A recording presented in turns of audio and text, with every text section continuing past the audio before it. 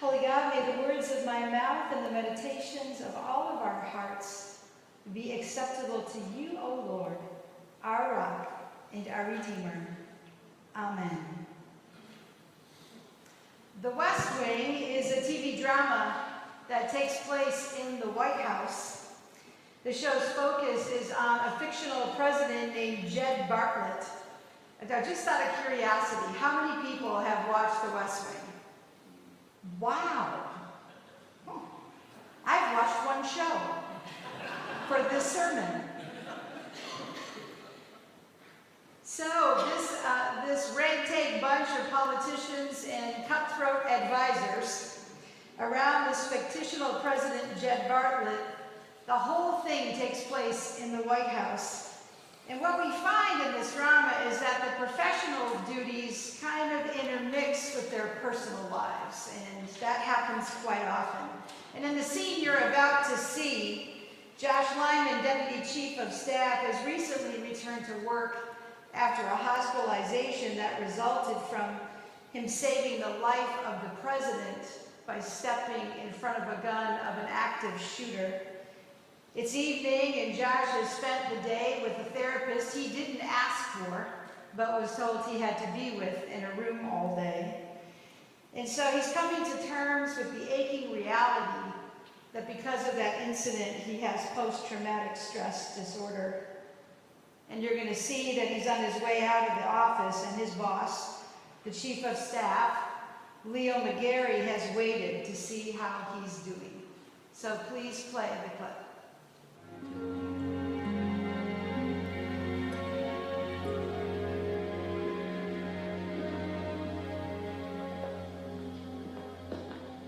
How'd it go? Did you wait around for me? How'd it go? He thinks I may have an eating disorder. Josh. And fear of rectangles. That's not weird, is it? I didn't cut my hand on glass. I broke a window in my apartment. This guy's walking down the street when he falls in the hole. The walls are so steep he can't get out. A doctor passes by and the guy shouts up, "Hey, you, can you help me out?" The doctor writes a prescription, throws it down in the hole, and moves on. Then a priest comes along and the guy shouts up, "Father, I'm down in this hole, can you help me out?" The priest writes out a prayer, throws it down in the hole, and moves on. Then a friend walks by. "Hey, Joe, it's me, can you help me out?" And the friend jumps in the hole. Our guy says, "Are you stupid? Now we're both down here." The friend says, "Yeah, but I've been down here before and I know the way out." Long as I got a job, you got a job, you understand?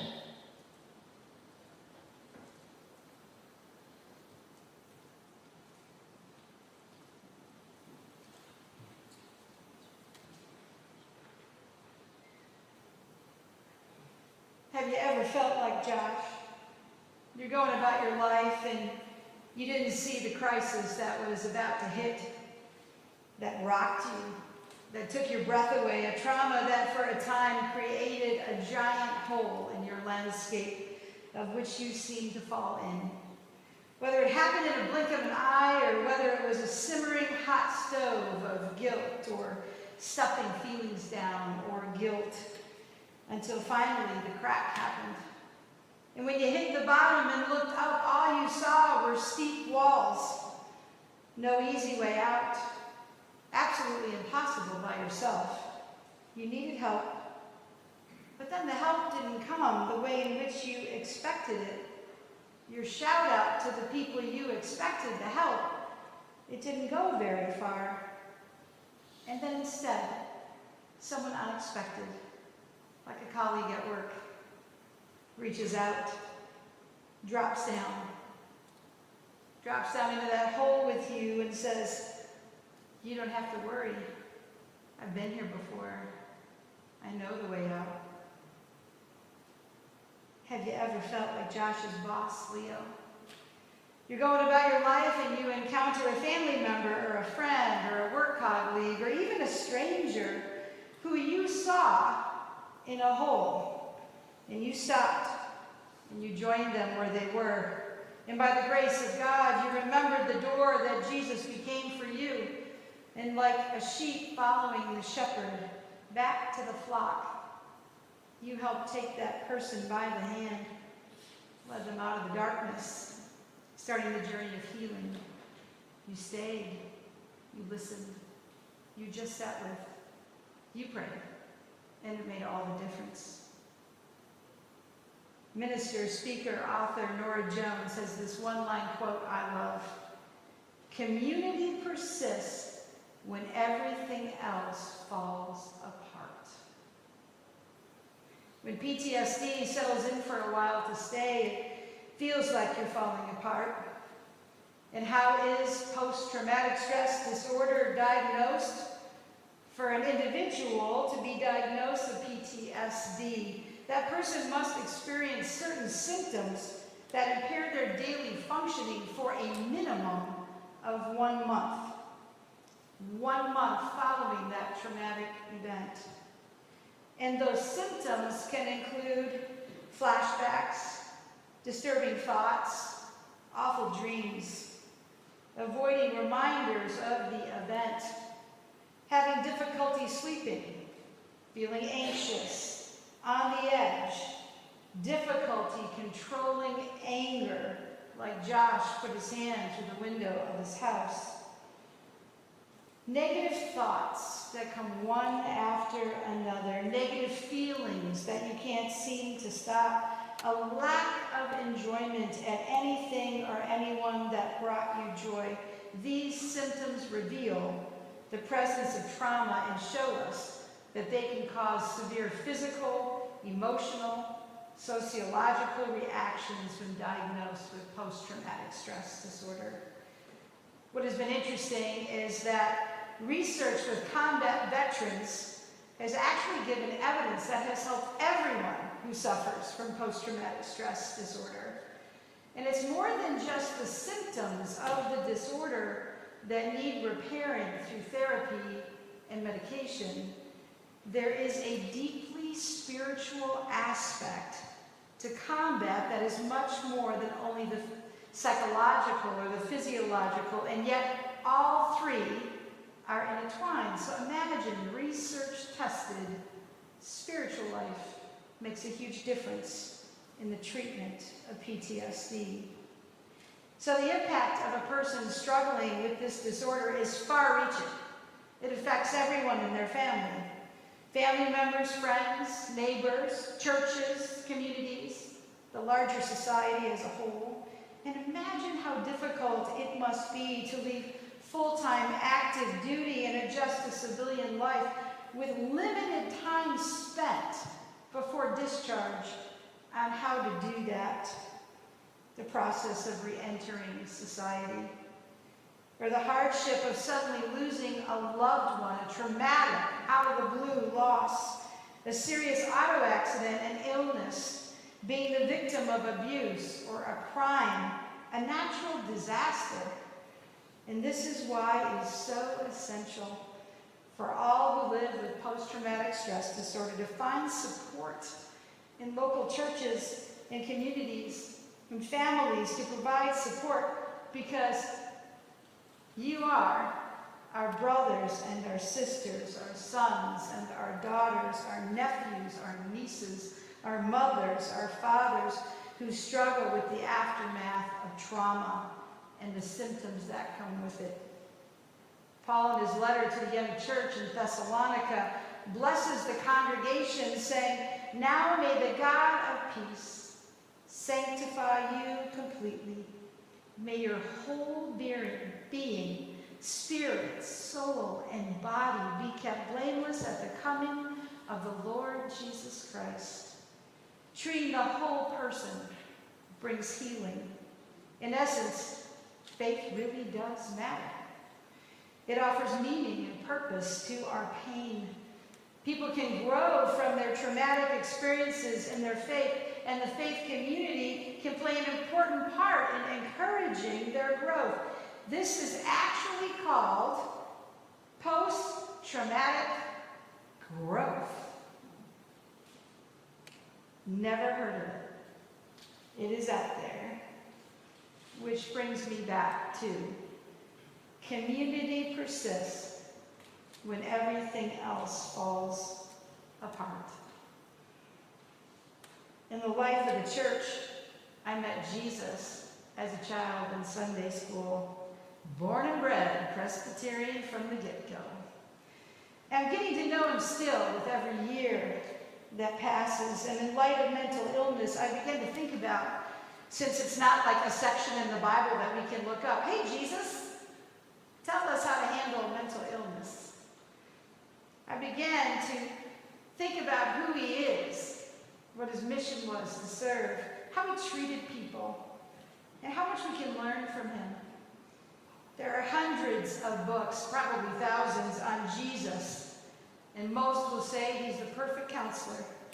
Most often highlight his ability to accept people for who they are, to meet people wherever they are, up in a tree, half dead, dead, rising from the grave, he brings them to life. He meets people on the road. He breaks bread with people. He stays at houses of friends. He takes on the Pharisees. He's in the temple. Wherever he goes, he is present with whoever is in front of him. And he shows compassion. They also reference many times Jesus, the way he listens. He's an active listener. And how do you know somebody is actively listening to you? Here's the trick. They ask you more questions. Jesus shows us as his church today that we need to do more than listen. We need to help understand. He offered healing, and he offered love, and he offered acceptance, and he didn't judge, and he brought those he encountered in his ministry into the life of the church, into a community of believers. So what would it mean for us to say and to do? Your trauma, it doesn't make me uncomfortable, because you're welcome here. And don't think that you're too damaged, because you're loved by a God that will never let you go. Trauma is not new to the world, and it definitely wasn't new to Jesus. He's seen it all before through his own traumatic experiences during his earthly life, through the pain he felt through the lives of those around him, for all the Christians that have been persecuted since and to this day around the world. So there is no one better equipped to handle the burden of trauma than Jesus. Scripture says, by his stripes we are healed. Christian artist Toby Mac suffered the death of his son. In one of his songs, he wrote this line, "In the middle of pain and disappointment and suffering, it is faith that whispers, this isn't permanent." What if we say to those who are suffering from trauma, your wound, your suffering, it wasn't wasted. It wasn't for nothing. There's a purpose to your pain. In Jesus we find purpose for the pain and strength for the struggle and faith for the fight. Trauma will change you. There is no question about that. But the change doesn't always have to be negative. Through traumatic experiences more often perceived as a catalyst to some downward spiral in your life, it's important to realize that through treatment, through a supportive, loving community like the church, you can get through that treatment with people walking alongside you, the good days, the hard days, the in-between days, and then you will come out of that experience the wounded healer. Henry Nouwen, years ago, talked about the power of being a wounded healer and helping others who are now going through what you went through years earlier. Without all the ache, without all the tears, we wouldn't have grown so much. 1 Corinthians 1:4 reminds us, walking through the fire is hard enough, but having enough faith to help others through their own fire while still in yours is extraordinary. People who suffer trauma talk about trauma like there are scars. But I believe that scars tell the story of our lives. So often when those who have suffered trauma seek counsel from a Christian, they are met with words right away like, you're going to be restored, you're going to be redeemed, you're going to be healed, and yet they're at the start of their journey, or perhaps they haven't even recognized it in themselves. And while those words are wonderful and they are rooted in Scripture, they can feel a little off target to someone, a little overwhelming, whose wounds run deep. And so how could you ever hope to be redeemed and restored or healed after what you've gone through? And that's where you're at, in the throes of PTSD. The scar left by trauma is supposed to change you. There's a great little thing out there, a post I saw. It's a coffee shop, and there's a caterpillar, and there's a butterfly. And the caterpillar looks at the butterfly and goes, "My, you've changed." And the response from the butterfly is, "Aren't we supposed to?" Amen. It's a natural response to an unnatural experience like trauma. Perhaps it's stating the obvious, but to be unchanged by an unnatural experience just isn't natural. Don't you think that Jesus, in all of his power, could have treated himself to a brand new body after the resurrection? He didn't have to walk around with the scars on his hand and his side and his feet, but yet when he appeared to the disciples, remember Thomas, he had to see. He had to see the scars. When your hand touches a scar on your body, you're probably reminded of what happened that put that scar there. So imagine rubbing your hand over a scar on your soul. What story would the scar tell?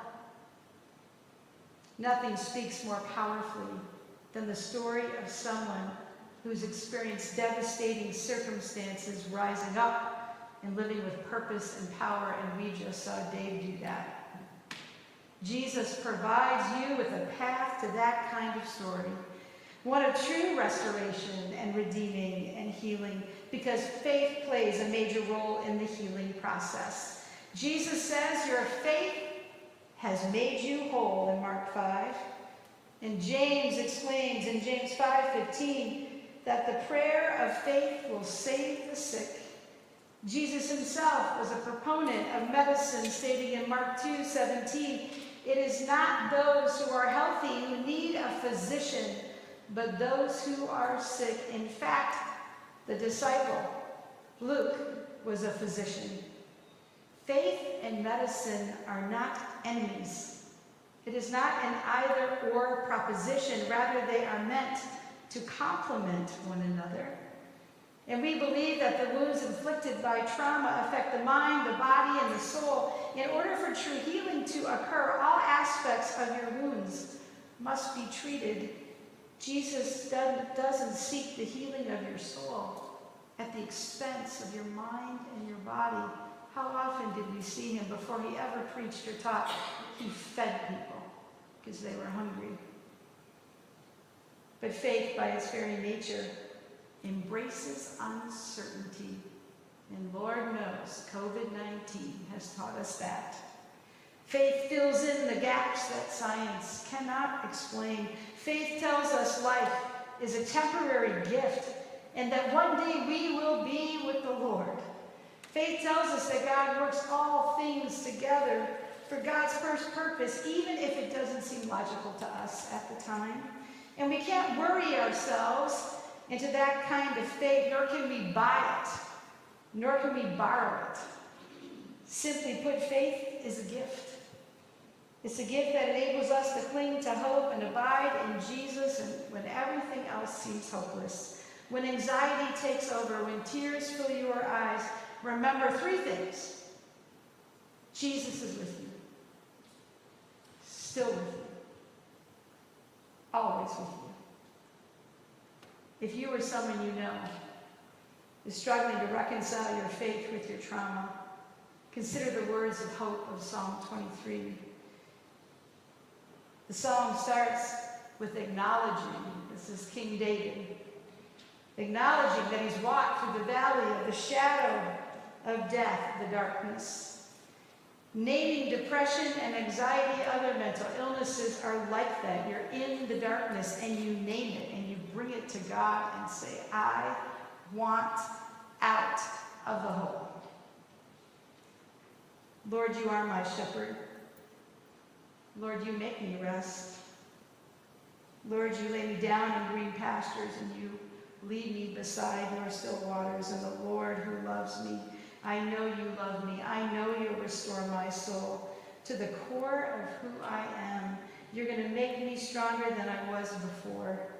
You're going to lead me in the right path, always with me. Even when I walk through that valley, you will help me not to fear.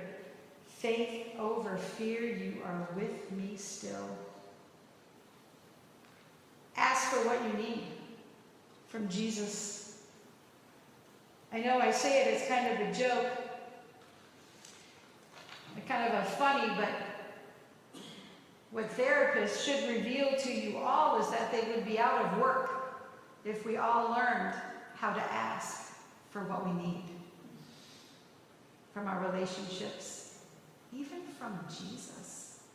So, on your insert on the bottom, it says, what do you need from Jesus today? And there's a list of things that you might need. I knew what was coming, so I cut mine up ahead of time. A+ for me. And I want you to cut that up. And I want you to post it somewhere. And if you don't know what you need, maybe these words will help you figure out what you need. And I can tell you that Kim Lubig had a fantastic idea that we're getting in the works, and we're actually going to have a board. And it's going to have these words, like keychains, so people can come in on a Sunday morning and grab what they need and put it on their keychain and walk through the week with it and bring it back. We're going to learn to ask for what we need together, even from Jesus who can't wait. Repeat after me. I am fully known and loved by Jesus Christ. In this church family known as RGPC, we seek to love and serve Jesus by loving and serving others. We know what the view is like from the bottom of the hole. Collectively, we know that Jesus is the door that leads the way out. And individually, Kate and Bob and I, your pastoral team, will connect you to someone here who has been where you are and is more than willing to jump in and say to you, I've been down here before, and I know the way out. And there will be a day when you will pay it forward. Because together we are learning how to be disciples of Jesus, growing our faith through our ministry and relationships, through the Bible, through prayer, through worship, through Bible study. And we're learning to rest on the promise of today's verse that nothing will be able to ever separate us from the love of Jesus Christ. So let us commit to being the friend, the disciple of Jesus, the congregation, who never walks by mental illness, instead builds a bridge of faith and hope and love where faith and mental illness connect. Amen.